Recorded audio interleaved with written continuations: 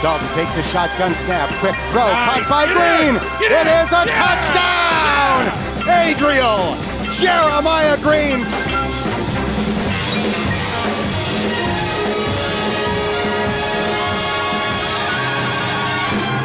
You don't live in Cleveland, you live in Cincinnati. Hello and welcome to episode 100 of Cincinnati, the Bengals UK podcast that turns to the pavilion and raises its bat after scoring a very stylish century. I have to let you know. Yes, we've reached that milestone. We're quite chuffed with it, actually. And to mark that occasion, we've got a couple of really fantastic special guests for you. First of all, we've got, as you know, we've been playing a little quiz over the past month or so on Cincinnati called First and 10, a general knowledge quiz. And first of all, we've got playing First and 10 is Paul Sinha from The Chase, and a genuine household name, a television star, a quiz master taking on our general knowledge quiz. So we're delighted to say that Paul will be coming up very soon. And after that, our other special guest in this milestone episode is none other than Bengals legend and NBC commentator.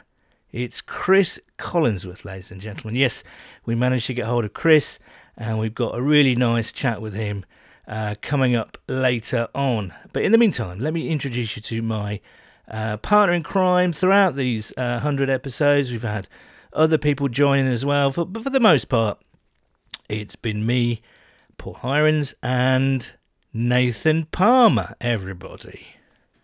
How you doing, my son? It's a difficult act to follow Paul Sinha and Chris Collinsworth, but hopefully, not too difficult act to follow. So what an incredible, achievement for us. Did we ever think we'd get it to episode 100, mad times. I don't know whether we did really, because I think we started it off as a bit of an experiment, and then it carried on, and we got some really good guests, and it carried on again, and then suddenly we'd done a full season, and then we thought, well, might as well keep this going. And now we're sort of, record viewing numbers for us at least, and the guests keep on coming. So, yeah, it's hard to believe, but also it's a big thanks to you guys listening, because as much as I like to say it, and as corny as it still sounds, we do it for you out there. God, that really does sound quite corny, but it's true. And we couldn't do it without all you guys' interactions and you coming onto the podcast and all the rest of it. And I hope you don't think it's just me and Nathan doing this. It is really just to kind of keep this community going and to unite fans and to grow fans, as the fan base as well, which it has done over the past 2-3 years. And you look at what we've achieved, from when we started it until now. We've done our online tailgates. We've had another Wembley game. We've had ex-players on. We've had coaches on. We've had current players on. We've had all the Cincinnati media on. It's been a bit of a dream, really, let's face it. So I do hope you enjoy it as much as we enjoy putting it together. And, we haven't finished yet, have we, Nathan? No, we're still going. We're still going as long as we can, my son, and hopefully we can get 150, 200, and by the time we reach the 200th episode, who knows? The Bengals might have even got a win under their belt as well. By the 200th episode, well, you'd kind of hope so, wouldn't you? Really? Well, genuinely, we're episode 100, right? I reckon since we started this podcast, we've won about 6 games. Honestly, I'm deadly serious. Oh, this is supposed to be a positive. Celebratory occasion. Well, let's positive. By episode 200, we'd have won more than 6 games. Yeah, let's hope for that. By episode 200, we'll be in the playoffs. How about that? An episode, yeah, I'll take that. I'll absolutely take that. Good. Well, I'm sure everybody would really. What else? It was kind of quite odd, really, not having a game on the Sunday, but we've had time to sort of digest Thursday's result. Any other thoughts, really, from you? We did a snap reaction vodcast on our YouTube channel on Friday afternoon. Any sort of changes to your opinion on things at all after that Browns defeat?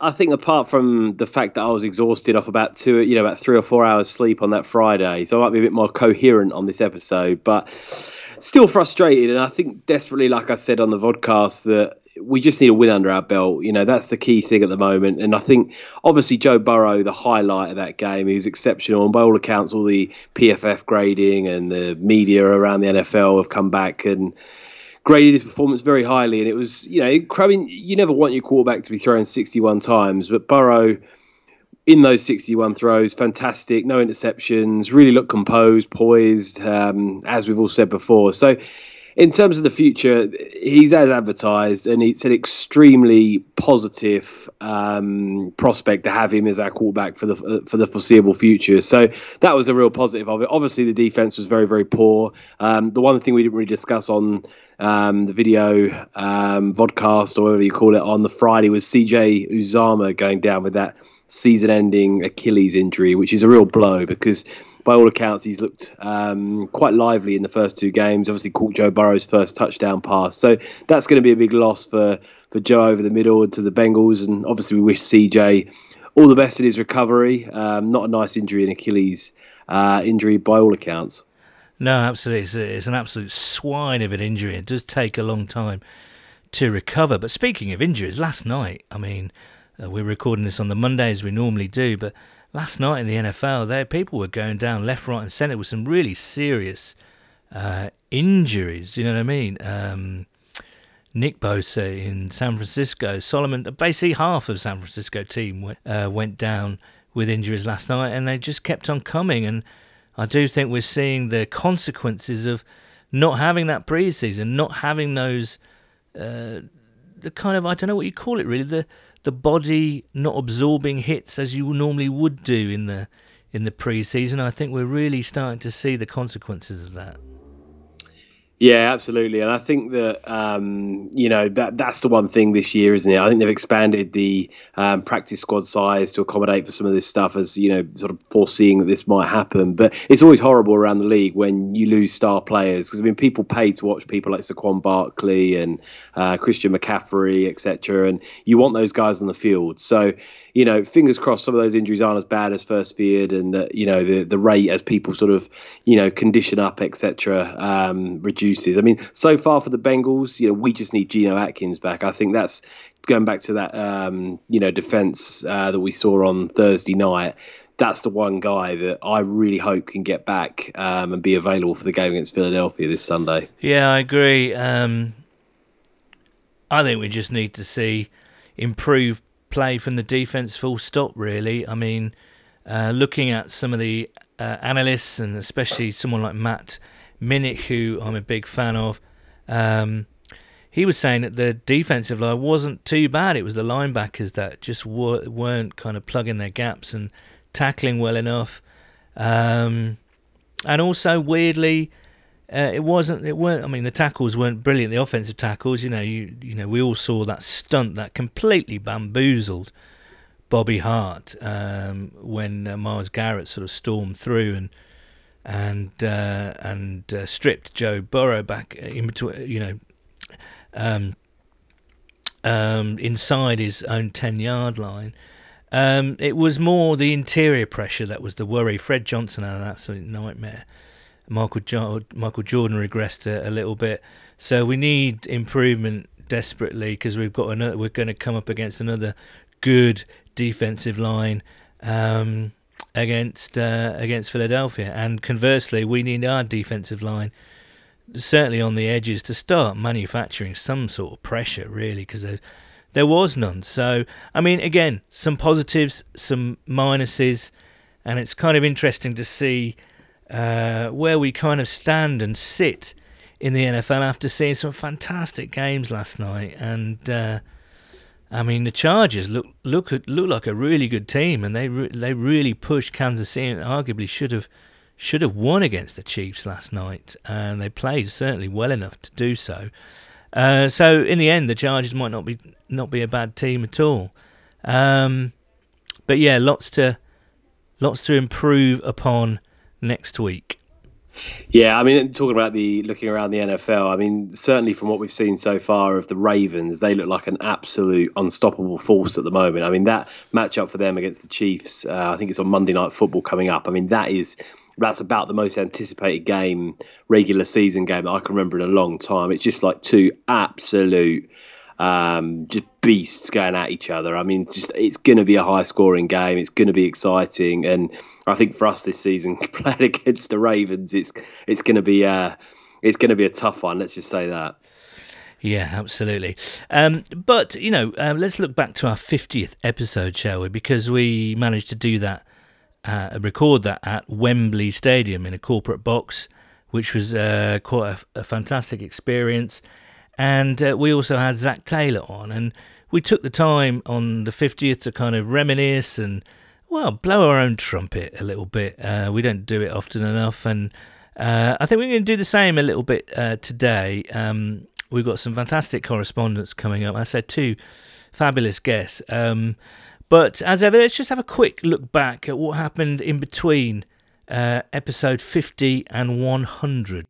He's coming for Co-op. He's coming for your Menambria and your vegetarian meat products and sour cream and mate. Nachos. It's all about the nachos, mate. It's all about the nachos. That's what I've got fully lined up. Like, I'm a nachos connoisseur, mate. Honestly, I'd call you more a fiend than a connoisseur. I've seen you I'll take it. Snaffle into those nachos like you were some sort of pig diving into a trough full of oats. You are fully in there. You've got sauce running down your mouth, and you don't care. You turn into an animal. As I mentioned earlier, we do have a special guest this week, and what an amazing special guest. Akeem Davis Gaither. Akeem, how you doing? I'm doing great. How about you? And what about the cleaning business? What's it called? Because I came up with a pun. It's not called a clean Davis Gaither, is it? Well, I can hardly believe I'm saying this because our special guest has been such an inspiration to millions around the world for over 4 decades. Joining us now is Olympic gold medalist, world record smashing athlete, civil rights activist, and the man who silently and powerfully protested on the podium at the 1968 Olympic Games, which forevermore made him an icon of the 20th century. And lest we forget, he was also a Cincinnati Bengal for almost 3 seasons, I believe. I'm delighted to say that Dr. Tommy Smith is here with us now. Tommy, thank you so much for spending a little bit of time with us. It is a pleasure, Paul, to talk to some Bengal fans. Okay, joining us now is a face every NFL fan in the UK will recognise. Since 2009, Scott Hanson has been the presenter of NFL Red Zone, among other things, on NFL Network. Thank you. Thanks for having me. Yeah, absolutely. Can I just say something real quick? Go ahead. So, as the host of NFL Red Zone, I get asked to do a lot of interviews, radio shows, podcasts, television shows. I've done dozens and dozens, probably hundreds of these, right? And now at the stay-at-home rules, quarantine rules with COVID-19, I've been asked to do even more. This is the first one I've ever done with the man you see on your screen right here, our fearless producer of NFL Red Zone, Ryan Yunt. And now it's time for our special guest, and this week we're talking to one of the Bengals' newest recruits. It's ex-Purdue linebacker Markus Bailey. Markus, welcome to Cincinnati. Thank you. Thank you so much. I'm excited to be on this podcast to allow the UK fan base to get to know me a little bit better. This is just like a pretty unique experience. Obviously I just getting drafted to the play professional sports, but I've never been interviewed by someone from the UK before, so this is it. Well, there you go. Good start. We're pleased to pop your cherry, Markus. And now it's time for our very special guest. It's former Heisman Trophy winner, former number 1 overall pick in the NFL draft, 3-time Pro Bowl quarterback, twice with the Bengals, NFL passing touchdown leader in 2005, and the man who spearheaded one of the most exciting teams in Bengals history, and the reason why so many Bengals fans in the UK became a Bengals fan. It's Carson Palmer. Carson, hello. Oh, how are you? Now, obviously, you've been seen more frequently, obviously before the lockdown, on chat shows and radio shows, and you've been quite outspoken. So I guess what Bengals fans really want to know is, how did you really feel when you saw Beyonce wear a Carson Palmer number 9 jersey? I was honored. We're talking, of course, the brilliant Hugh Jackson. Hugh, welcome to Cincinnati. Thank you for joining us. Thank you for having me. I would like to take you back to 1991. Now, I didn't know this, but I sort of checked up on you. You were running backs coach for the London Monarchs. I mean, what can you remember from those days? I mean, did you have hair then? Did you kind of what was the whole? Now, he was drafted in the 7th round from Oregon State in 2001 and went on to play 8 years and 105 games in Cincinnati. It is, of course, number 84, TJ Houshmandzadeh. TJ, are you there? I am here. I think the ceiling for us this year, and I just could not conceive it would ever be possible, would be 9 wins. I just can't see, unless something outrageous happens and Joe Burrow is just an absolute Trojan horse out there, just smashing people over. And we're here with Jesse Bates III. Jesse, welcome to London. Thank you, man. I appreciate it. Next, we have the amazing Tyler Boyd with us. Tyler, how are you doing? Doing great. How about you? Well, we're here with Gio Bernard, who's been on the podcast before. Welcome back, Gio, to London. How are you doing? Doing well. And now we have with us, unbelievably, surreally, standing right here next to me, even though I normally see him on a TV screen 5,000 miles away, Andy Dalton. Welcome to London, Andy. Yeah, thank you very much. There's so many crazy names knocking about in the States. Like, it's far more exciting than you get in the UK. The UK is quite dull names, aren't we? They're all quite sort of standard names. Yeah. Whereas in the US, you get some fantastic names. Dang. We just need to start like calling people some mad names, like, you know, real characterful names. We're not got enough of them over here. Yeah, like Paul Hirons and Nathan Palmer. Nothing wrong with either of them. Yeah. But it's just not got there's nothing exciting there, is it? No, I agree. Like Jamie Rowe, Peter Dadsworth, they're all just bang standard British names, aren't they? We need some exciting, solid handles out there. But Michael Smith, Simon Hunter, they're all boring names. We ain't got any O'Shea Dugasses, have we? Solid handle. So there we go. There's a little compilation of what happened.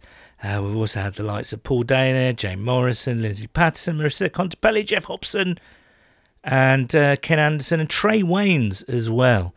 So it's been a packed 50 episodes, Nathan. Bring back a few memories. Oh, absolutely, man. It's crazy listening back to all those names. And obviously, like you just said, that's not even everyone we've had. So incredible honour to speak to some of those people. I mean, for me, a big highlight was speaking to Carson Palmer. You know, watching him as I became a Bengals fan and growing up was very, very special. Just some unbelievable memories on there. I mean, I think, you know, the interview coming up that you'll see with Chris Collinsworth, incredible as well, just doing an amazing experience. And yeah, someone like Scott Hanson, who you've watched on your TV every single week. And I think the beauty of you know, or a benefit at least to have come out of all of this is the fact that, you know, Zoom has become such a big thing now. Not only do we get to podcast some of these guys, we've actually seen them, and you can actually have a proper chat with them over Zoom. So it's been an incredible experience for us, very selfishly. Yeah, absolutely. I think my favourite out of all, I mean, we started certainly last year with a tribute episode to Sam Wyche, and that was a very personal episode for me. I was absolutely devastated when he passed away, so it was nice to pay tribute, and we had Dave Lapham on, as we have done throughout. Yeah, I think my favourite was Tommy Smith, because he's not just a football player. I think first and foremost, and he would admit that, he's a fantastic athlete, an Olympic winning athlete, but he sort of transcended sport really with that incredible, powerful protest in the 1968 Olympics. And to have him on our little show was just an incredible thing. And that could be, apart from Sam Wyche's interview, could be the proudest moment I've had on this podcast, I think. That was extraordinary. Yeah, absolutely. I think it's nice, the sort of the variance of guests as well, you know, with sort of current and ex-players, and like you mentioned, someone like Tommy Smith, that obviously means a lot more than just football. So yeah, really look at us being we started this podcast off. I think if you listen to the first 5-10 episodes of our podcast, it was just me and you pretty drunk talking about the Bengals, and in the last sort of 30, 40 episodes, it's got a bit higher brow Cincinnati. It's a slightly more refined listen now.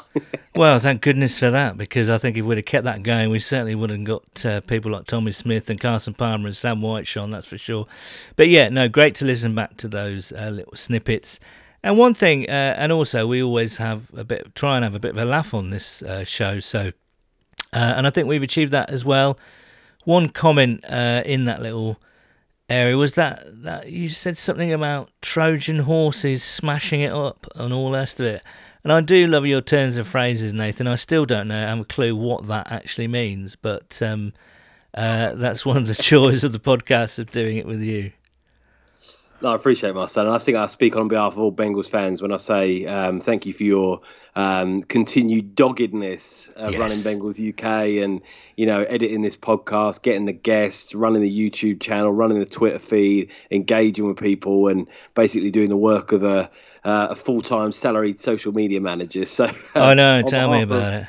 On behalf of all of Bengals UK, thank you very much. It is thoroughly appreciated, and I mean that sincerely. No, it's great. It's good fun to do, and it's kind of now we're live streaming on YouTube and all sorts of things, online tailgates, and sadly we can't have any meetups this year, but hopefully we will do next year. And I've loved the way the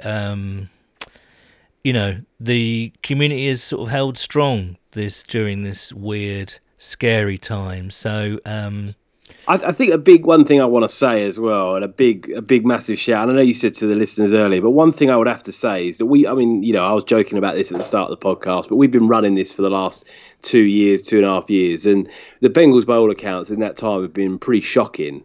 And I think especially last season, when at times, we were 0-8 and, 1-14, 1-15, and you're still getting people tuning in to listen. Now, I know for me, when my sports teams lose, I cannot stand watching anything. If the Bengals lose, I don't want to watch any highlights. I don't want to listen to anything. I don't really want to read much because, you're just angry and you're pissed off. And I think the fact that so many people continue to listen and send in the comments, as you mentioned, it's easy to do that when the Bengals are, 6-2 in the playoff run, whatever else. But, we've obviously been unfortunate with the team not performing as we would have liked for a while. And to have so many people still engage is we really appreciate it. And, when the better times return, I know that it'll be a much more fun, upbeat and a great listen, I'm sure, when we're not debating over losses. Yeah, absolutely. Right, shall we bring in our first special guest? Well, I promised something special and someone special, and I'm delighted to say that the current UK quiz champion, the British quiz champion, is that correct? I wish it was.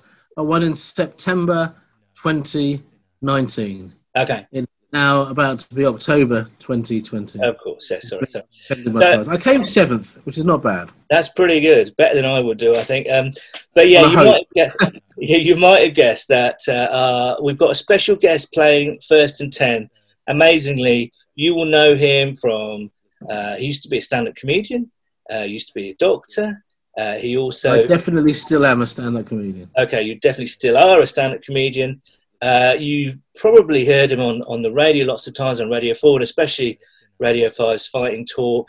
But now you will know him as one of the chasers on the hit daily quiz show, The Chase. It's Paul Sinner. Paul, welcome to Cincinnati. Nice pun. Lovely to be here. I'm Bengali. This is my team. Okay, well, that's good. That's good to hear. We're often trying to kind of grow the fan base over here, so that's if that's Bengal is your team, then I'm happy for you to do so. Now, I've explained the rules to you briefly, so let's see how this goes. But Paul, are you ready to play first and 10? I've been ready for a couple of days now. Yes.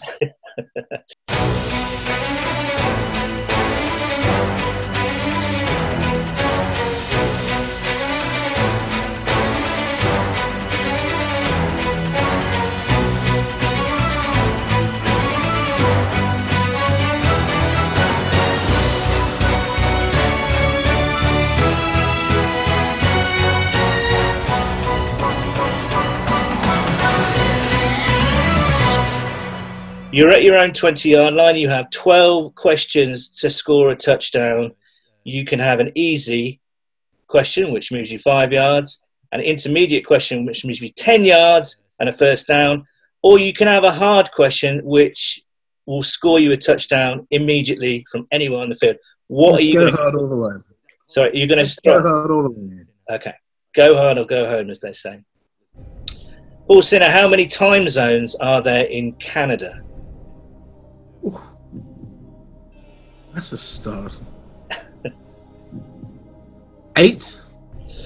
No, it is 6. Oh. So now it's question 2, and it's 2nd and 10 from your 20. What kind of question are you going to go for? Hard all the way. Okay, all right, okay. How old was Coco Gauff when she defeated Venus Williams in Wimbledon in 2019? She was 15. She was! And a touchdown! And Paul Sinner has romped away with it. The quarterback looked downfield, threw it long, down the sideline, and a touchdown. This is exactly what I expected, Paul. Well done. Thank you very much. Is that it? Yeah, that's it, basically. The other questions as well. Do you want some more? Yes, please. All right, let's go through my hard questions and see how many you get. Which English city was once known as Duro-Liponte? Duroliponte. I'm probably pronouncing it completely wrong. Which is city? Yeah.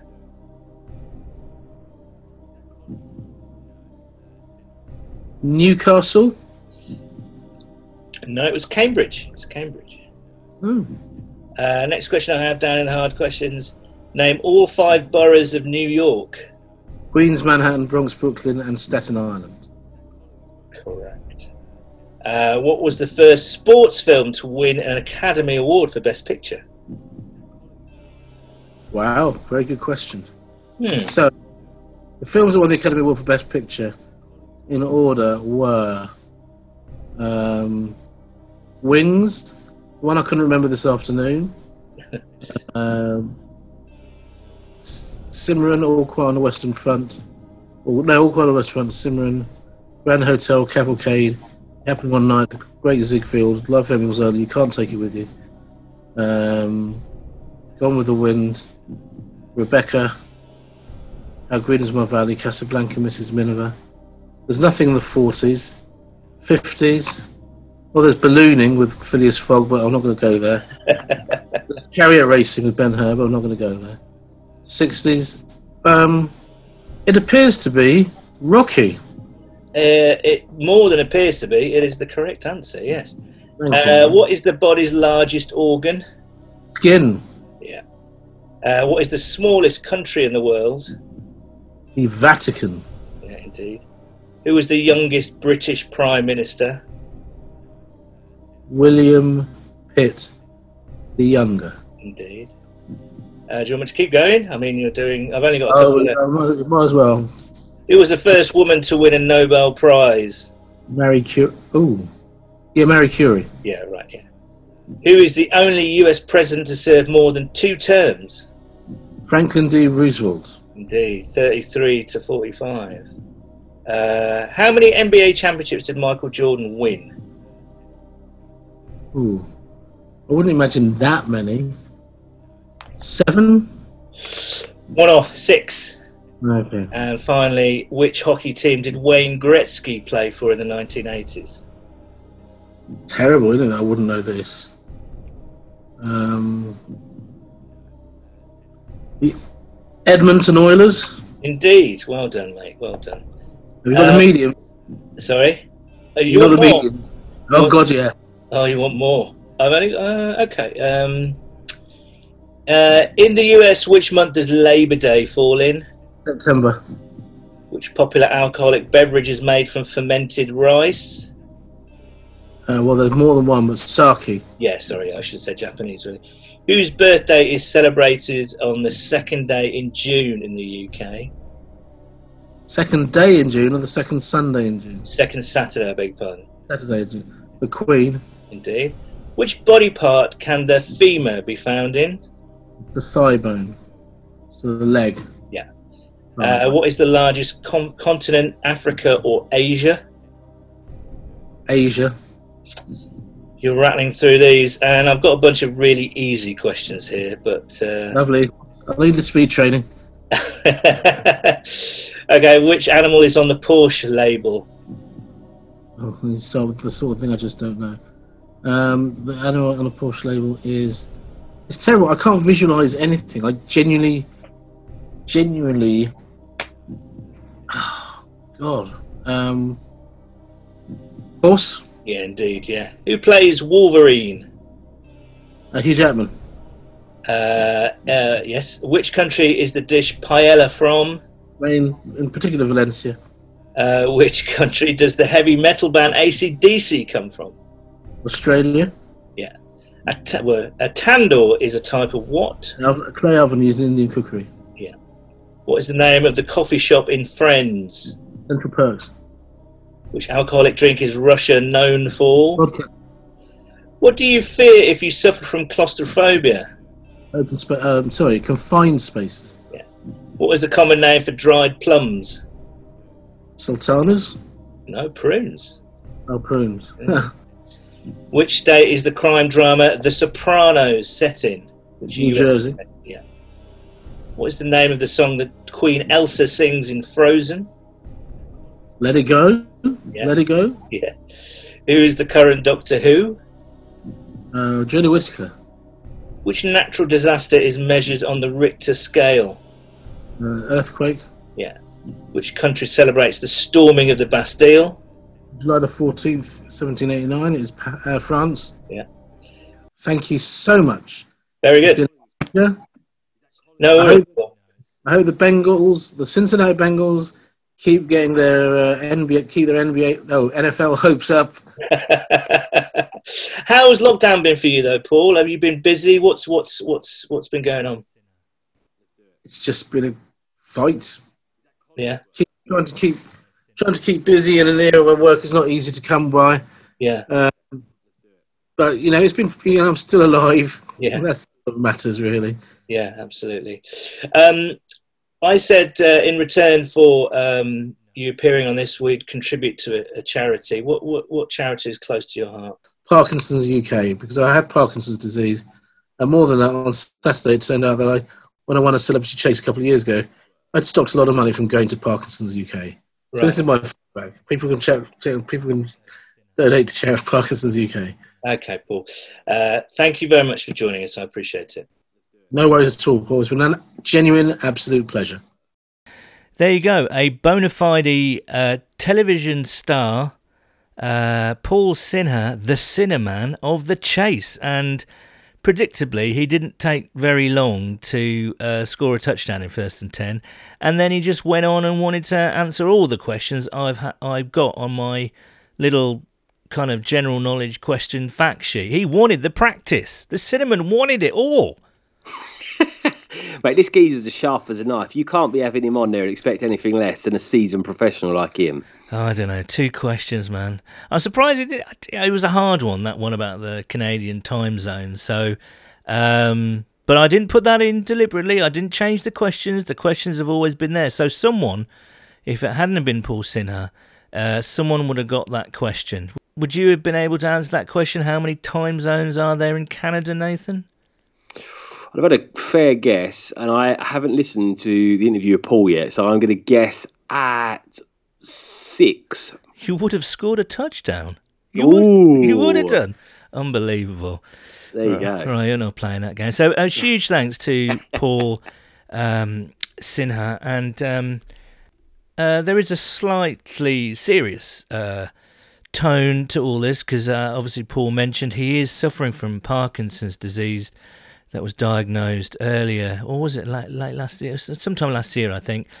And Paul is, as Nathan says, still sharp as a knife, a great guy, and obviously the Parkinson's charity is very close to his heart. So if you want to, and I would urge you, because he did come on free of charge, he didn't ask for anything. If you wanted to donate to Parkinson's, Go to parkinsons.org.uk. We have donated. So if you can tip in a $5 or whatever you can spare, that would be fantastic. And that would be a thanks to Paul, really. So there we go. That's first and 10. And we'll go back to our listeners competing. Danny last week. That's not his name, Danny last week. But Danny last week managed to score a touchdown in 6 questions. So that's the benchmark. He's the leader in the clubhouse. So do get in touch if you want to have a crack and break Danny's record. Previously, it was Duncan Price and Marissa Contepelli who scored touchdowns in 9 questions. I'm going to have to get some more bloody questions together because Paul answered them all. But great to hear from him. We thank him for his time. And, of course, the chase is on every tea time on ITV. So there we go. Shall we have a little look at some of the correspondences? You sent a loads of stuff in, very gratifying and very nice comments. So let's have a little tickle on them before we get to Chris Collinsworth. Duncan Yeadon at Slam Dunk the Funk. Solid handle. Fast forward to episode 153. Do you think we will have addressed the O-line issues? My highlight is the perfect song. Here is to the next 100 episodes. Keep up the good work. C3PO and R2D2. I'll let you decide who is who. I'm going to take R2D2 because he's much cooler. Mate, I can't stand Star Wars. I don't even know they Get are. out of it. One of them, one of those little robots that makes a funny noise. I can't stand it, Star Wars, mate. I've watched it a few times. Not a fan. Not even going to engage with it. Well, I think our friendship has just ended, frankly. You'll definitely see C3PO. Do you know what would be? Do you know what would be incredible for the Bengals? Slightly annoying. Yeah, go on. Do you know what would spice it up? Right. Go on then. We need a bit of drama in Bengals UK. It's too sedate and too nice, It's and everyone's too. There's no drama. There's no one really dislikes each other. It's all a bit too placid for my liking. Right. What we need is me to start a podcast on my own with someone. I don't know. I'll pick someone out of the Bengals geezers, and then you do the same. And we're rival podcasts, like UK-based podcasts, like vying for the people's attention and the fandom. You know what I mean? Like me against you, like two people that can't stand each other, rivals in the media game. As soon as we hit our 100th, you're looking to break things up. Well, I just think Palmer. It might give the fans a bit of excitement. Do you know what I mean? Like we'd be slagging each other off on the podcast, trying to like sabotage things and like hack into SoundCloud to like take them down. Like it'd be complete anarchy and madness. But I think it would, it'd distract from if we have a bad season. Just what we need at the moment in society: more fragmentation and more division. Nice one, Nathan. One of the podcasts can be like anti-maskers, the other one cannot. It can just be complete drama on the Bengals UK scene. Oh, goodness me. Anyway, Michael Smith at solid_handle. Congratulations. Wait. Sorry. Solid handle. Congratulations on 100 episodes. I'm just basically not going to let you speak now. My lasting memory is of the tribute to Sam White and his conversations with you, Paul. I thought it was some of the best pod material of any podcast and something to be very proud of. Where do you rank the Bengals among the fellow 0-2 teams? Thanks, Mike. That does mean a lot. It meant a lot to me, and I hope that came over. And it was a real privilege to talk to Sam. And you had a few additional chats with Sam, didn't you, as well? Like off the podcast, you had a phone, you had a few chats with him and stuff. So I know, obviously, that meant a lot to you as well. Jamie at Trequart Beaster, congrats on the 100. I liked it when Nathan saw fit to forego the concept of a studio and record it while wandering about London like a pound shop challenge Annika. On a more Bengali note, would you consider trading AJ Ross or Bernard for some offensive line defensive help? Now, probably a month or so ago, you took to walking home from work, didn't you? And it was kind of lockdown-y a little bit, but you quite fancied talking while you were walking. Do you know what's funny with that is when I was walking home, I was like, "Yeah, this is good. It kills 2 birds with 1 stone. I'll be home and the podcast will be done." And I listened back to the first episode. And it just sounded like me talking on a run or even like this, and like a car would go past. I was like, "Jesus Christ! Like, I might have to get back in the old house." But we didn't answer Mike Smith's question before about where we rank the Bengals on out of all the 0-2 teams. And I mean, you look around the league, I think we're better than the Jets at 0-2. I think we're probably better than the Dolphins at 0-2. I think the Broncos at 0-2. I think that's probably fairly sort of similar to them. I'd say the Texans are probably better than us, being 0-2. The Giants, I'd like to think we beat them, especially with Saquon Barkley now being out, so that goes in our favour. I mean, the Eagles will find out. I don't really fancy our chances going in there, to be honest. I mean, I don't think we're a 7-point underdog. I think we can win, but I think it's going to be a very, very difficult game. The Vikings, I mean, that's an interesting one, really, and I think they might be. We answered this question last week. They might be the team that goes off a cliff this year.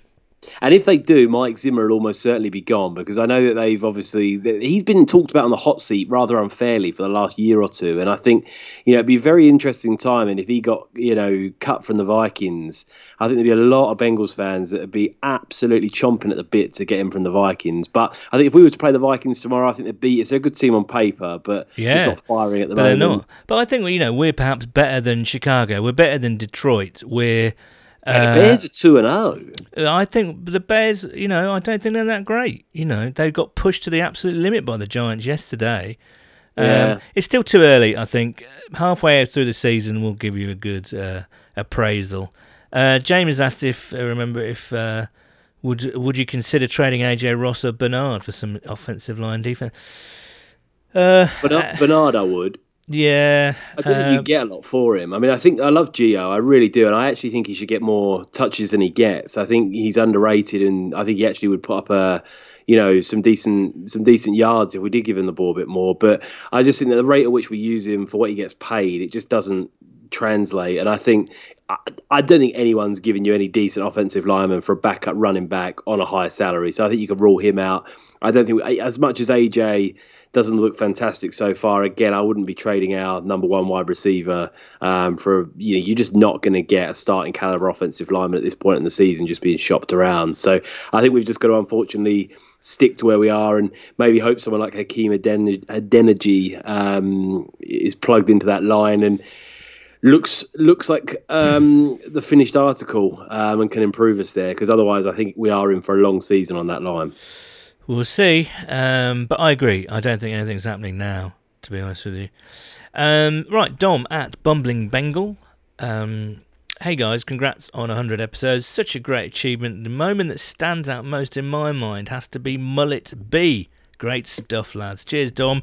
We're going to be playing Mullet B at the end of the programme, and regular listeners will know we do like to have a bit of a song, a few tribute songs, and that was one of our better ones, I think. So we'll be playing Mullet B, a tribute to Tyler Eifert after he left in free agency. Geezer got his first touchdown for the Jags yesterday. Did you see that, my son? He did. I mean, there's an argument out there we could do with him now. Now CJ's gone down. Brian at Mapcase Exapno. Solid handle. Looking forward to it. Wishing you 500 more. Goodness me. Imagine if we hit 1,000.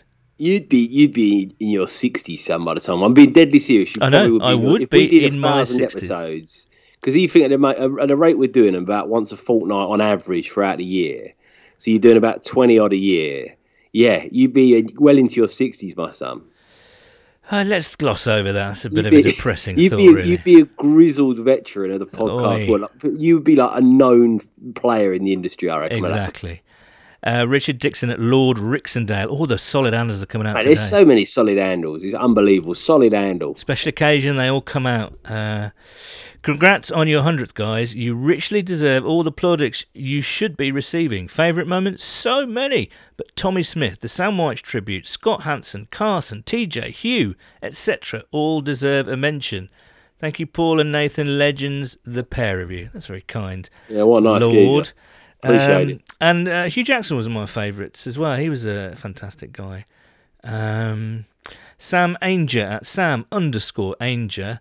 Many congrats, lads. One of my faves was the recent one with Andy Benoit, as he's one of the best in the business. But I'd say the interview with Sam White was just incredibly special, and one that I imagine will stay with you forever. Certainly will, Sam. Right, so thank you very much for all your correspondence. More to come later. And as promised, it's time for our second special guest. That is Bengals legend and now NFL broadcasting legend, Chris Collinsworth. I can't wait to be on the Bengals broadcast. Well, we wanted to get someone special for our 100th episode, and we've managed to do that. Chris Collinsworth was a second-round pick in the 1981 draft as a brilliant wide receiver out of Florida. For the Bengals, he was selected to 3 Pro Bowls, was an All-Pro, surpassed 1,000 yards receiving in a season for 4 times, and played in 2 Super Bowls. In a post-playing career, he's gone on to become a multiple Emmy Award-winning analyst and is known to NFL fans around the world. He's also had a steak named after him.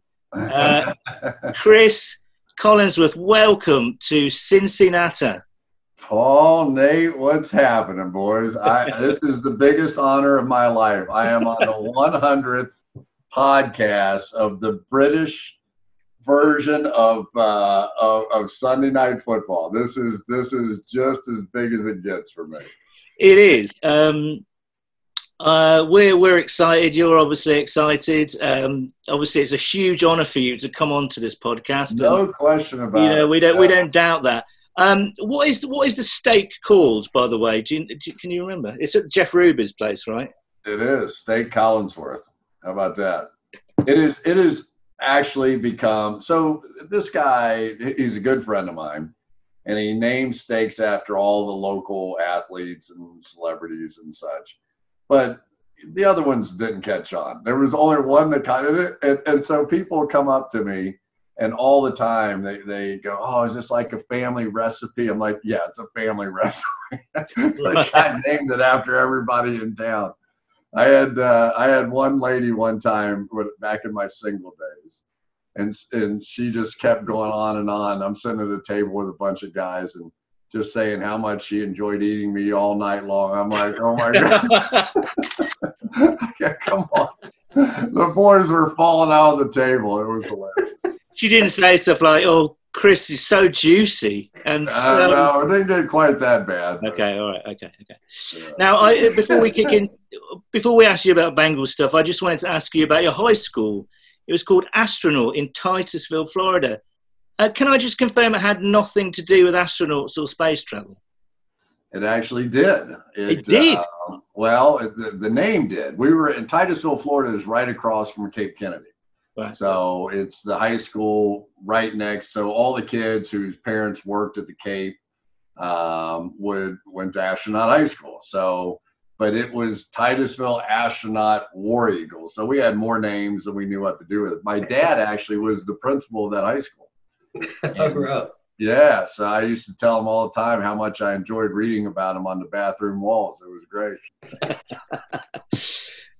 Okay, so let's get to the Bengals then. You were drafted in 1981, and you had a fantastic rookie season. You got over 1,000 rookie yards, and you went to the Super Bowl. Did you kind of think, this is insane? Is this easy? What's going on here?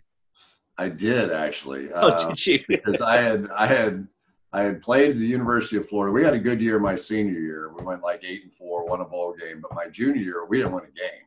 Like 10-1. I was like, man, I thought I could win a game by myself, in college. And so I got to the NFL, and Kenny Anderson was the quarterback.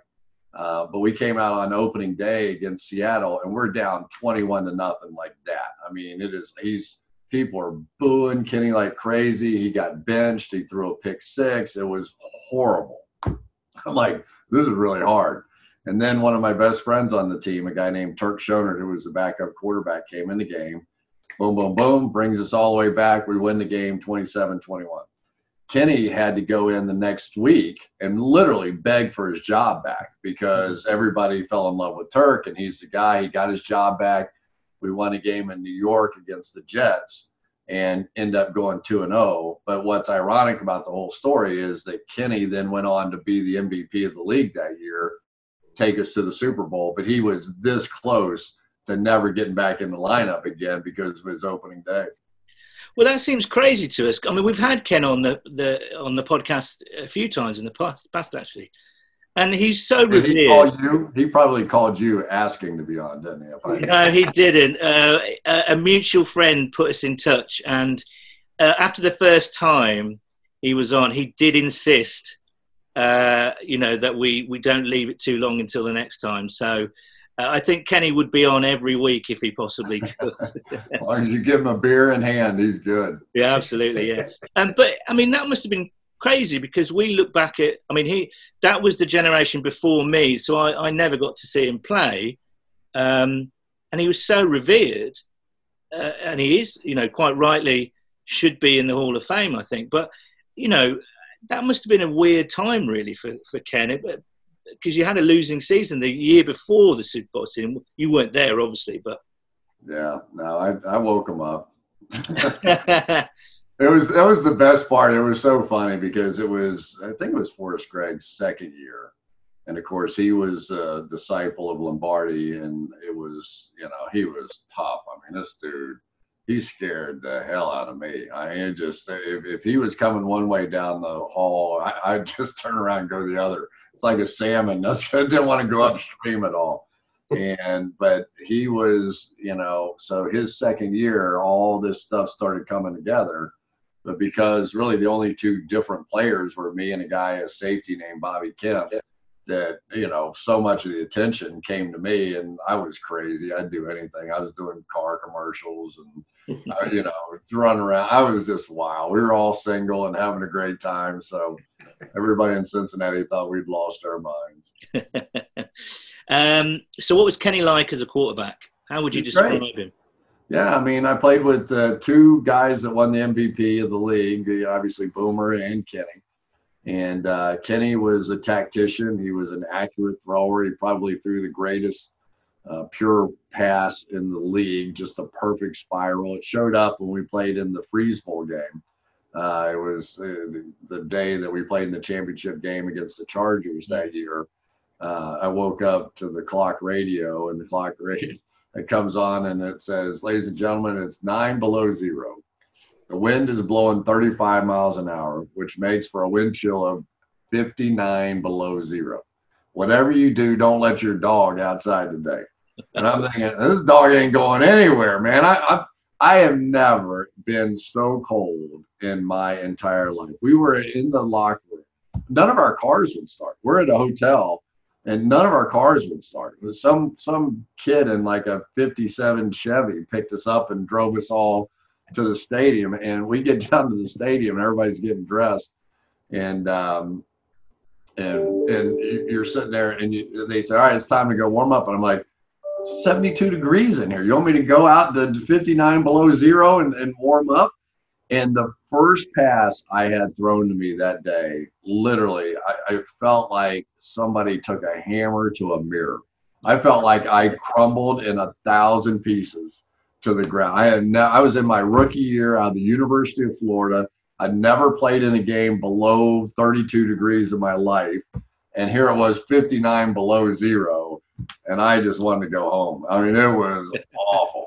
It was awful. So how did you dig deep then? What was it inside you and the guys that kept going during that game in particular? It's when you're winning, it's a whole lot easier. When you're getting ready to go to the Super Bowl, and it was a pretty comfortable win. It was about 27-7 or something like that. And so at the end of the game, they were it was really cool because the wind was blowing so hard. If you threw something in the air, it would blow all across the stadium. Yeah, right. And so people were brought in a lot of newspapers to put their feet on because the ground was so frozen or to sit on. And so somebody tore up a bunch of newspapers and threw it in the air. It was like a ticker tape parade, and then pretty soon the whole stadium was just like flooding down. And one of them came down, and there was a picture of me in the newspaper that day. And I was like, "Hey guys, look, get out of here. What are you talking about?" But it was a great day. It really was. I mean, to be a rookie and to go to the Super Bowl, your very first go around, was pretty amazing. Okay, well, let's fast forward sort of 6-7 years to the next time you guys won the AFC Championship. Sam Wyche has come in as head coach. I want to ask you about Sam from a player's point of view. When he started to introduce the no huddle and all these kind of innovations. Was everyone in the locker room looking at each other going, what the hell is this dude doing? This is crazy.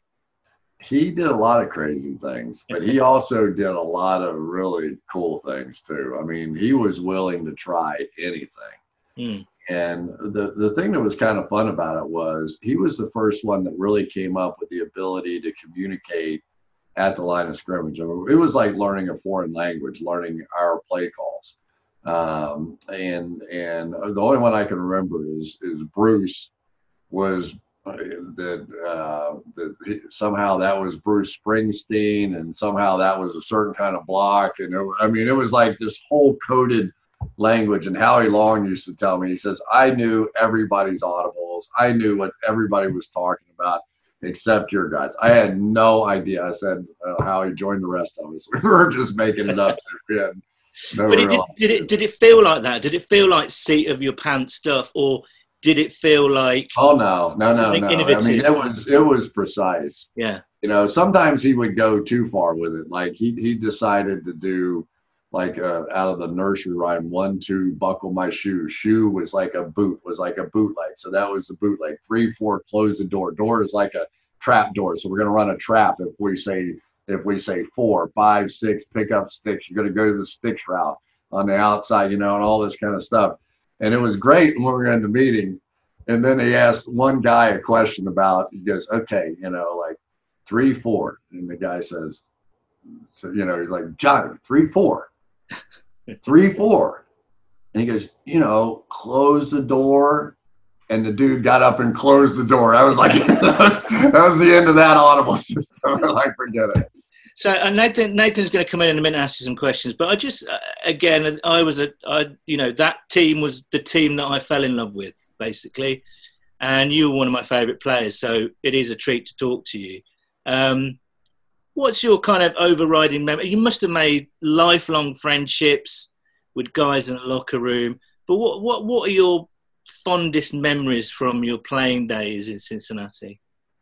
You know, I just think it was a special time. It's not always been great. The football hasn't always been great here, as you guys well know. But in the 80s, it was 2 trips to the Super Bowl. It was 2 MVPs. It was, you know, even one year we didn't go to the playoffs. We had 10 wins.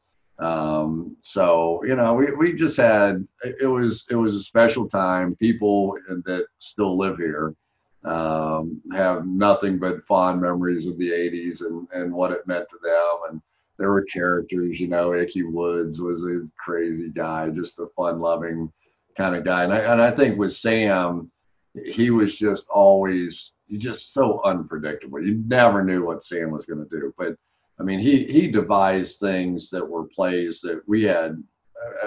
James Brooks one time, we had a play where Dallas would blitz both inside backers right over the center. Nobody could ever quite figure out how to do it. So Sam devised a scheme where he was going to have James Brooks come down right at the line of scrimmage. And instead of, and he was going to leave one guy unblocked.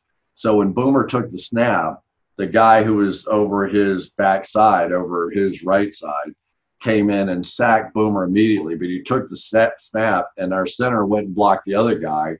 And he handed it to James Brooks, and everybody was screaming because they thought Boomer had gotten sacked in the backfield, and James Brooks was running by himself down the center of the field for like a 60-yard touchdown. So, I mean, his creativity and imagination was phenomenal. And, you know, was he a character? Was he funny? He was all the above. You know, he came from the Bill Walsh tree, and Bill was known for, you know, dressing up like a bellhop when he met his team at the Super Bowl and all that kind of stuff. And Sam definitely had a little bit of that in him, his magic tricks and all the stuff. I have seen that play that you mentioned on YouTube, and I have to watch it about half a dozen times just to figure out the design and what actually happened there. You know, it was crazy. Yeah, he had another one in the same game that it was the first time. It's a pretty common play now, but when the tight end was in man coverage, had the man coverage guy over him, he had our tackle block the man coverage guy, and the tight end would go inside the tackle. Well, man coverage, once you block that guy, it's really kind of sort of illegal, but he would block them and fall down right away. And then he would peel back inside, and the tight end was all by himself running in for a touchdown. So poor Dallas, this day we played them, they were a really good team, and I think we beat them like 50-24 or something. But he had just like layup touchdowns where it wasn't us, it was really him. Nathan, do you want to go in? Yeah, Chris, I think you know exactly what my first question is going to be, talking about the Bengals of today. Obviously, after a couple of rough seasons, Joe Burrow comes in as the first overall pick. I think every Bengals fan out there at the moment is loving the fact that we've got this new guy, this guy that's a stereotypical leader, someone who's had a very decorated collegiate career.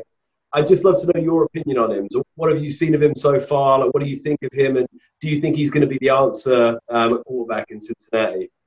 If he is what he was at LSU, he was phenomenal. I watched a lot of his tape getting ready for the draft. And then I was also watching some tape of the center for LSU because he was also an eligible guy. But he would miss some blocks occasionally, and there would be immediate pressure on Joe Burrow. But Joe's ability to just sort of sidestep it and Olay the guy and stand back in there and make the throw really made an impression. He could run, as we saw in the game, his opening day game, a nice touchdown in that. And the thing I kind of like about him is he's just a serious kid. He looks like he takes everything pertaining to his job so seriously. And it's fantastic when you got somebody that young that's got money, but he's just all about winning. You can build a lot around that kind of a foundation. Yeah, 100%. That kind of brings me on nicely to the next question. So, talking about a young guy, Zach Taylor, I think, is the youngest coach of the NFL, or second youngest, and he's going into his second season now, 2-15 at the moment. The jury's very much still out on him. He talks a great game. We've had him on this podcast. He's a great guy. Got some good ideas. He's come over from Los Angeles, and obviously Bengals fans are excited about that. But what have you seen of him so far? Because the record's not great, but from what you've seen, is there reasons to be optimistic for Bengals fans? Well, I hope so. Getting Jonah Williams back at left tackle hopefully is going to solidify this offensive line a little bit. They've got a good player in Joe Mixon. You'd never want to put everything on rookie quarterbacks. I mean, Troy Aikman went 1-15, right? Peyton Manning threw friggin' million interceptions his rookie year. I mean, it's just hard. It's so sophisticated. Even though he was from a sophisticated style offense at LSU, it's just different. And especially this year with the COVID going on and the limited off season and not having the OTAs and not having all this stuff.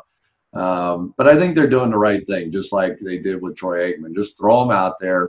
You're going to learn a lot more playing than you would being a backup quarterback. Remember, the backup quarterback in practice, they don't even get a snap usually. I mean, they don't even run a play. So at least he's getting all the practice snaps. He's getting all the game snaps. He's going to do some crazy things. I really wish with 7 seconds to go the other day, they would have let him throw. I'm like, come on, who are we fooling here? This is the Bengals. They won one game last year. Let's just throw the ball. Let's take another shot at this thing, right? I mean, you're trying to develop them anyway. But maybe they didn't want to put that on him either. Right? Who knows? I'm not a coach. I'm just a British fan kind of guy. I just cheer for them. I hope they win. So obviously this year, I think we know that even as fans, as much as we want to think we can go the whole distance this year, I think we're quite realistic in the respect that we're looking at a sort of 7-9, 8-8 type season. Looking at the AFC North, obviously the Ravens are, the team to beat there. How do you sort of look at the AFC North? Obviously Pittsburgh got Ben back from injury. How do you see that division going this year? I think it's going to be fantastic at the top. Pittsburgh was so good defensively last year. They were a mess at quarterback. They had Duck Hodges, and it's like Al and I spent the whole night talking to Duck. I go, this is fantastic. But it was, so I think Pittsburgh's defense is so good. And then Ben Roethlisberger, we see it in baseball all the time in this country where guys who have that Tommy John surgery actually come back stronger. They actually are happy they had Tommy John surgery. And it looked like Ben was throwing it pretty well the other night. So if that defense stays where it is, Connor stays strong in there, I actually picked the Pittsburgh Steelers to go to the Super Bowl. So I give you some idea what I thought. But Baltimore looked fantastic the other day too. And Lamar looks like he's only going to get better, and pretty good group up there as well. So I think the top end of that division will be about as good as it gets, and that's 4 tough games, obviously, for the Bengals. I just want to wrap this up, Chris. You've been very generous with your time. We can't thank you enough.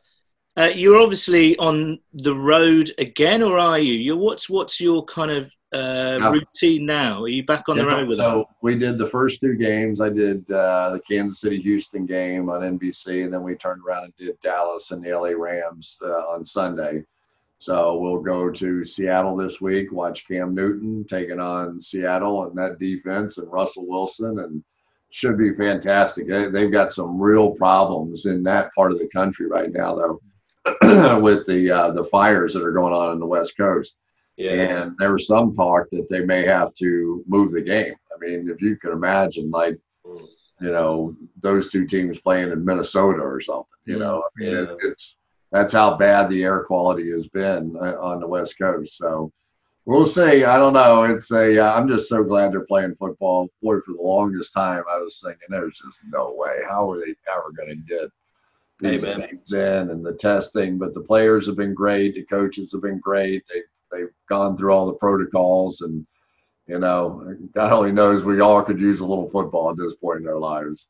Yeah, amen to that. You've been doing this for a long time now, Chris. As I mentioned earlier, you've won multiple Emmys, and you formed a great partnership, a long-standing partnership with Al. Why does football still excite you? What is it about the game that you still love? I don't know. What does it excite you about for you guys? For me personally, I think it's the greatest game in the world. I just do. I think it's the most complex game. Soccer is beautiful and exciting, and they have great plays and all those sorts of things. But, in football, is it the owner that makes the difference? Is it the GM? Is it the head coach? Is it the quarterback? Is it the offensive line? Is it all those things put together? Sometimes it's the fans, the intricacies of the plays, the people that are designing those plays are so brilliant. The people on the defensive side who are trying to come up with a way to stop those plays are equally as brilliant. I was watching the tape of the New England Patriots the other day. I've never seen anything like it. They had they must have run 30 different defenses in that game on opening day with like shortened training camp, and how can they possibly do that? And so now this week they go up against Russell Wilson, and it's just brains against brains, it's brawn against brawn, it's deep passes, it's phenomenal athletes, it's guys smashing each other for all they're worth. I mean, what's not to love, right? I mean, it's if you're a guy, if you're a guy or a girl, it's so intriguing. It's chess. It is. It's chess. As they like to say, it's chess, not checkers. It's just such a game of intellect to try and see it all, understand it all, decipher it all. And when you're trying to do it in real time on national television, it's like, oh man, I hope I got that right. Well, you frequently do, Chris. Thank you so much for being a really special guest. Thanks for the memories, and long may you continue being a brilliant analyst. Thank you so much. Congratulations. Thank you so much, Chris. Cheers, man. Congratulations on number 100. How about that? I'll see you in how long is it going to take to get to the second 200? Probably about another 3 years. 3 years. I'll see you in 3 years. If I'm still alive. I hope it works out. It's a date. Thanks a lot, Chris. All the best. Well, there we go. It's hard to believe that we actually did that, Nathan. But there we were on Zoom. There was Chris in his study, studying and kind of breaking down Seattle's defense for the game last night. And we were able to get sort of 20-odd minutes with him. Unbelievable, Jeff. Yeah, absolutely. I mean, it was pretty outrageous. I mean, I think I went back to my office for the to do it at about 9 o'clock at night, and I remember sitting there, and he pops up on Zoom, and you're like, this is absolutely ridiculous. Like, I'm just sat here, like, looking at Chris Collinsworth, geezer that is one of the biggest names. I mean, I tried to explain to people that didn't know who Chris was, that don't like American football. I was like, he's like the US equivalent of Gary Lineker. Do you know what I mean? He's like an ex-player that's like turned into, probably being arguably one of the biggest names in the business. And the geezer just oozes charisma. What? I mean, I took a look at myself after the podcast. What?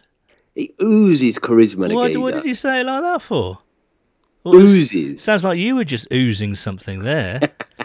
Mate, it's just stupid. You imagine, like, geezer his age, just so like if you were a woman of any age, you'd just be lured in by him, wouldn't you? Like, he's just so charismatic. He's got a very easy He nature. lured me in. Did he? I was ready, like, I was questioning everything after that point. He just got so much charisma. He has, and he's a lovely guy, and just such a nice guy. Like, just the sort of geezer would be good for a pint. I reckon if you went for a pint with him, like, he's telling us some stories on the podcast, and just just a impressive dude. Yeah, I think that's the word. Very impressive. Very easygoing nature. Very open, friendly. Exactly as he is on the TV, really. So.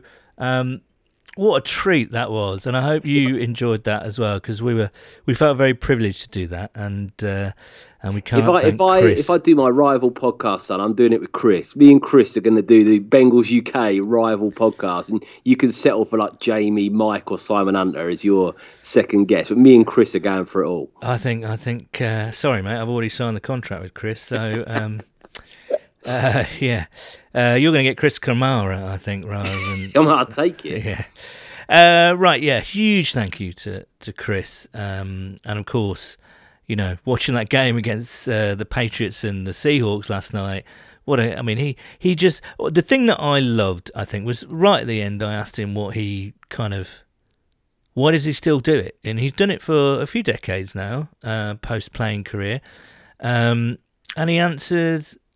he answered with a question. He asked us, well, what is it that you like about the game? It's the same thing. So that says a lot to me, actually, that he's a huge fan of the game, and that enthusiasm and bubbly nature and that excitement he gets from doing his job.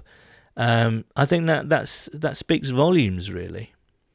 Yeah, absolutely. And I think whenever you see a player that goes into the media, some people have got it, some people haven't, and I think you can tell with him that he just loves the game, and that comes through with his commentary and his analysis and everything else. So yeah, just such a pleasure to have someone like him on, and a perfect guest, I think, for us. Absolutely, for the 100th episode. And also, you've got to remember that he was a fantastic player as well. No one talks about that, but he was a bloody good player.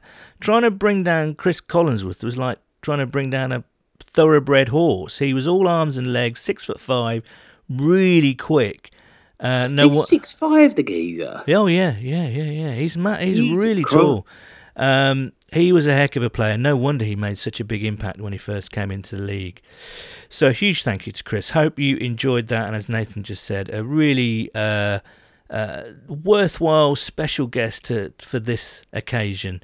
Not that it is a huge occasion for anybody else apart from us, but it was lovely that Chris took the time to do that for us. Right, shall we get back to our correspondence? Morris? There's no Morris. Memphis Soul Stuart Baird 688. Congratulations on the 100. Came such a long way. Not just podcasts, but fan meetups, online tailgates, etc. The cornerstone of a supporters community. The Tiger goes from strength to strength. Couldn't agree more, Stuart. I think that's been a real pleasure for me, seeing how this community has grown, and the friends that we've all made and the connections that we've all made. Fantastic. Sam Ainge is back. He can't get enough of it. He's got some questions. 1. Would you be up for arranging a Bengals UK trip to Cincy next year? Very tempting, I think. Number 2. AJ, is it 2 years of injury with no pre-season and just going through the motions with a new QB? Or is he at that stage of his career now? Thanks for everything you do, boys. It's been a blast so far. I think I'm going to give AJ the benefit of the doubt because he's earned it over the years. I'm hoping that it is just kind of getting into back in the saddle and getting, match sharp again. Because you do, as we said, he hasn't played for a year and a half pretty much, and he's had no real pre-season because he's been injured during that as well. So perhaps it was naive of us just to expect him to come back and play like the old AJ. It might take him another game or so to get fully match sharp, We'll see. Yeah, I think AJ 100% given the benefit of the doubt. I mean, he's still had a couple of catches there. I know he's by no means been as sharp as he usually is. There's a lot of balls out there that he knows that he should be catching. And I think the Bengals, they wanted to make sure he was healthy and didn't want to rush him too much in training camp and give him too many reps. But it's hard, if for anyone in any profession, you hold them out of something for a year and a half, they're not going to come back in just firing all cylinders. And I think you made a good point there, son, about new quarterback. I mean, you've got to get some chemistry with your quarterback. He's only known Andy Dalton pretty much for his time in Cincinnati, and to immediately just go over to someone else, not only does he need to get chemistry Burrow, but Burrow needs to get chemistry with him. And obviously with no preseason, the geezer barely played at all in camp. So that's going to come with time. I think AJ still got it all. He's such a hard worker. I mean, you see some of his workout videos on Instagram, him and his wife and stuff. I mean, the geezer's in absurd shape. And I really do think that he'll come good later in the season. But that's not football sharp, though, is it? Anybody can be in great shape, but anyway, let's hope he gets back soon. I'm a bit concerned about the wide receiver room because if they don't have John Ross, it's not the speediest. And as I say, they're still getting into their roles and they're still trying to find that synchronicity. So hopefully it comes soon. Ross has looked diabolical, hasn't he? He just has. I mean, I know everyone tries to defend. I mean, I know Joe Goodberry's a big fan of John Ross and tries to defend him a bit, but a few people out there were sort of showing some videos and stuff of him just not looking on some plays like he was putting in 100%. And I think he's had 2 catches so far in 2 games, just completely shut out against the Browns. And I don't know. It's just, for me, it's looking like so far a pretty drab start to the 2020 season for John Ross. Another classic Nathanism there, dab. You heard it here first. John Ross looking dab there. I don't know. You want him to succeed. And it's not just Joe that defends him. I will defend him as well. I really want him to succeed because he's got all the talent and the ability in the world. It's just, I do think there's just something when it comes to the crunch. And he has made great catches before, and he has, he can do it. For some reason, it's either a loss of concentration or not quite tracking the ball properly. I don't know what it is, but I do. If you had the physical ability of John Ross, my son, right? Yes. You're as quick as John Ross. You've got the same body as John Ross. Yeah, I have. It's just your head in his body. Yes. You reckon you'd be turning it on out there? I'd be all pro, mate, at this at this I just stage. feel like I'll be commanding my second contract worth millions. I feel like you've got the smarts, on the football field. I feel like you'd be able to read defensive backs' minds. I feel like you'd absorb the playbook instantly. It'd be like dropping a sponge straight into the bath, just straight under. You'd have the whole playbook nailed down. You and Burrow would be in sync, and it'd just be unfair to opposing defenses. The way that you'd out scheme them, like an absolute chess match. I think we need to somehow get your brain somehow put into John Ross's head, like an outrageous scientific experiment to get you out there on the field. Well, let's see if any of our listeners are into kind of, artificial intelligence or downloading something into people's brains. It's all getting a bit Futurama at the moment, isn't it? Anyway, Peter Dadswell at Dadders. The highlight was the pod recorded at the Admiralty before the last Wembley game when both of you had already been enjoying the hospitality. I'm not saying inebriated Nathan and Paul were more eloquent than normal Nathan and Paul, but... ... Now, come on now, Pete. It was only Nathan that was struggling there because, as we all know, when he gets a little bit tiddly, Nathan starts to try and speak in an American accent, and that was happening at that Admiralty night. But that was great, though, wasn't it? I mean, in all seriousness, that was really good fun. And again, that was a highlight from the time between the 50th and the 100th. Last year's game against the Rams, maybe not the result, but again, the fun that we had in the Admiralty, the amount of people that showed up, we were able to record an episode in the Admiralty. So, yeah, that was another huge highlight. Yeah, absolutely. I mean, you can't sometimes, but you cannot forget that. I mean, that was an absolutely insane couple of days that was. I mean, I've never seen you, son. I think you were like in the Admiralty for probably about a total of about 24 hours over the 3 days that all went on. Obviously, that trip we did up to watch the Bengals practice, and we got to meet a lot of the players, Zach Taylor, Andy Dalton, and all of those guys. An extremely special experience. And after we met them all and did the podcast in the car on the way back, I mean, that was a really cool thing. And then, the one in the Admiralty was fun as well. We got Jeremy and Jess on. Yeah, absolutely. We got the lovely guy from Italy on. So, lots of good times there. And I think everybody had a great weekend despite the result. Warrior at WarriorNate99. Solid handle. GG's on 100 eps, chaps.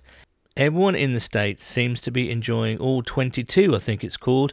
Do we not have access to this with Game Pass International, or is it just rebranded as Coach's Film? Favourite episode for me was the Sam Wyche interview. R.I.P. Sam, you legend. That's a good question. I haven't checked this year. It used to be called Coach's Film, didn't it? But maybe they've rebranded it this year. I haven't had a look, Nate, I'm afraid. Bengals captain at Bengals captain. I was going to say Sam too, but there are so many amazing choices. And thank you for your support, Jeremy and Jess. Bengals Jim BTR 100th episode. Congrats, cheers Jim, and thanks for your support too. German Jungle podcast at German Jungle. Oh yes. Solid handle. Congratulations on the 100th. Want to take this opportunity to applaud you guys for an awesome show. Never a dull moment. Looking forward to the next 100. Cheers, guys. And we should hook up with the German guys. We met some of those last year when they came over. Amazing. They've got a big group over there. So, yeah, we should get together, guys. Don't you speak a bit of German, son? Or am I just making that up? You're making it up. Yeah. Oh, fair enough. Yeah. I speak a tiny bit. So I was thinking we could do a podcast in German for the German fans out there. It would be a very short podcast, I can say. Killian at Malloy_00. The interviews with Trey Waynes and Marcus Bailey, getting an insight what free agency in the draft is like from players was really interesting. The chats with Carson and Icky Woods were a great listen too. Fantastic work as usual, guys. Probably my favourite podcast out there.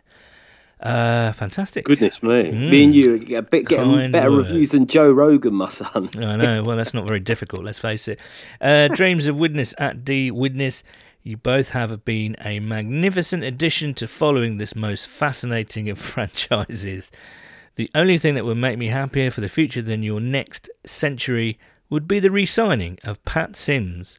Pat Sims is a favourite of Jimmy's there. And Jimmy also says, plus, through this lovely whole thing, I got to hang out in Tokyo with Nathan and Chris, and again, that's what it's all about, making connections, and hopefully you can use us to make connections, use our platforms to make connections. So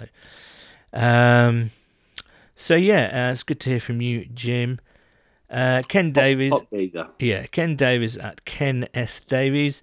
Many congratulations, guys, as a real latecomer to the podcast. I quite enjoyed Paul allowing Marissa Contepelli to walk into the end zone unchallenged with the now infamous cheese question. Great job. Come on, Ken. Bloody hell.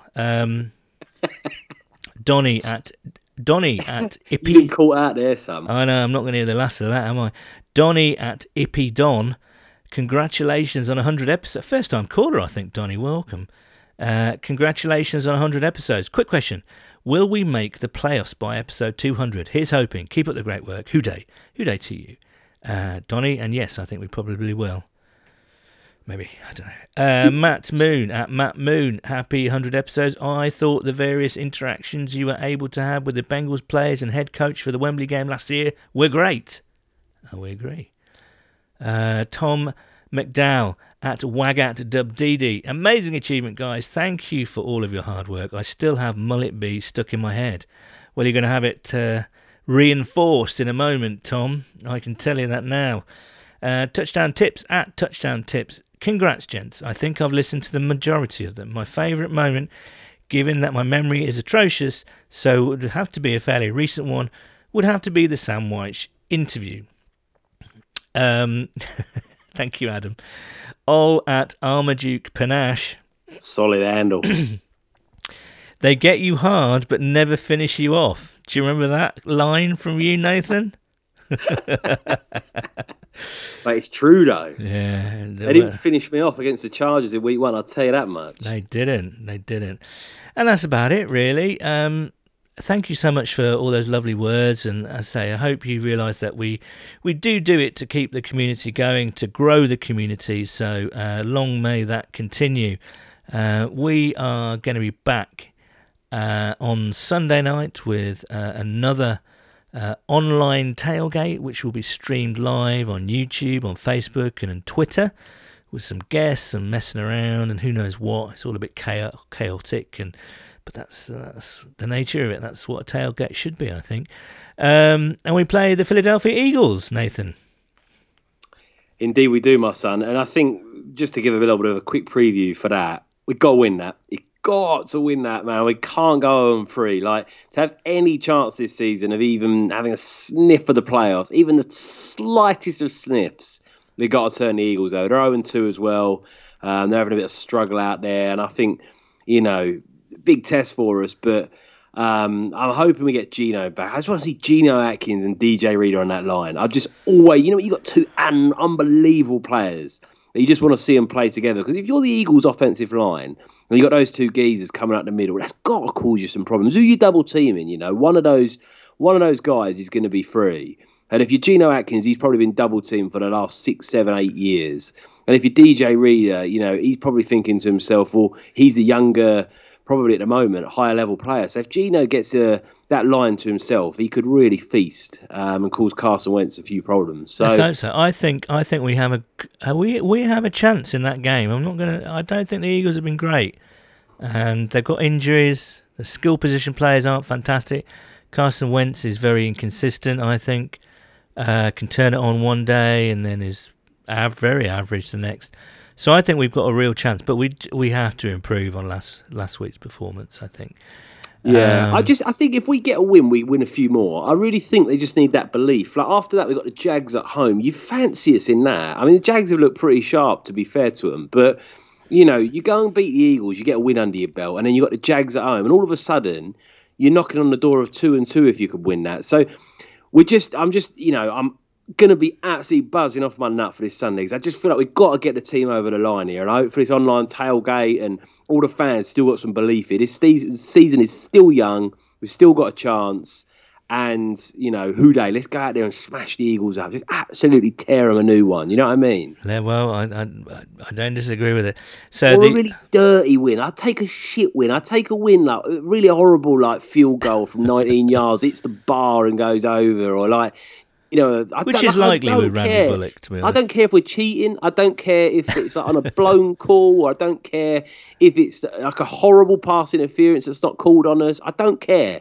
Like, I'm bordering on, like, I don't care if people get injured for us to get a win. Like, we just got to get a win, my son. We do. The online tailgate, I don't condone cheating or injuring people, by the way. That's Nathan is. Nathan is already breaking away from this podcast with his controversial views on people getting injured and cheating. Not people getting injured. I'll retract that. But I'm more than up for cheating at this point. I don't care.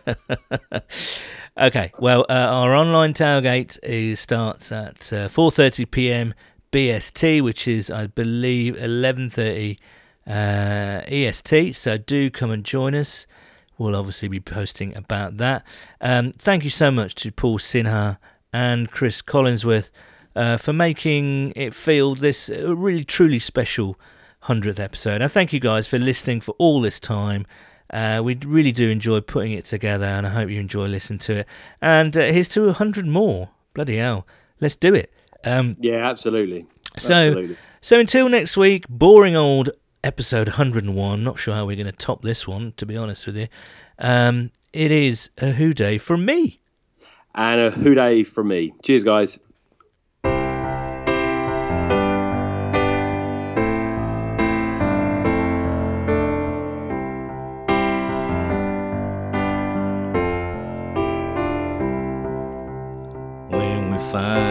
themselves in trouble. Tyler Eifert, he gets free. Always in the end zone, Mullet B. And on a 3rd and goal to go, he's standing right in front of me. Always in the end zone, Mullet B. Mullet B. Mullet B. Mullet B. Mullet B. Always in the end zone, Mullet B. And when I find myself listening, Marvin Lewis said to me, speaking words of wisdom, we will see. For though we may have parted, we'll always remember you scoring TDs. Always in the end zone, Mullet B. Mullet B. Mullet B. Mullet B. Mullet B. Always in the end zone, Mullet B. Mullet B. Mullet B. Mullet B. Mullet B. Always hurts your ankle and your knee.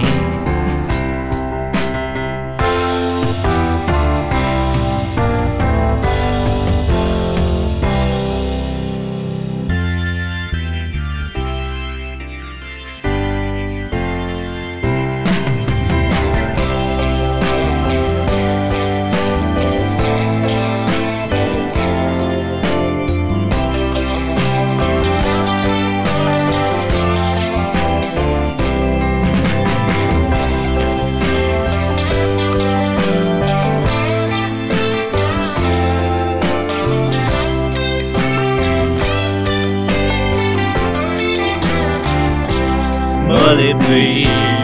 Mullet B. Mullet B. Mullet B. Always in the end zone, Mullet B.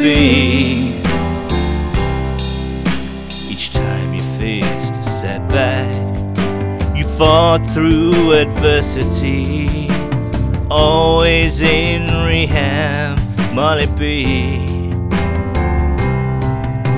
But when you scored against Atlanta, your beer chug was legendary. Always in the end zone, Mullet B. Mullet B. Mullet B. Mullet B. Mullet B. Always in the end zone, Mullet B. Mullet B. Mullet B. Mullet B. Mullet B. Always in the end zone, Mullet B.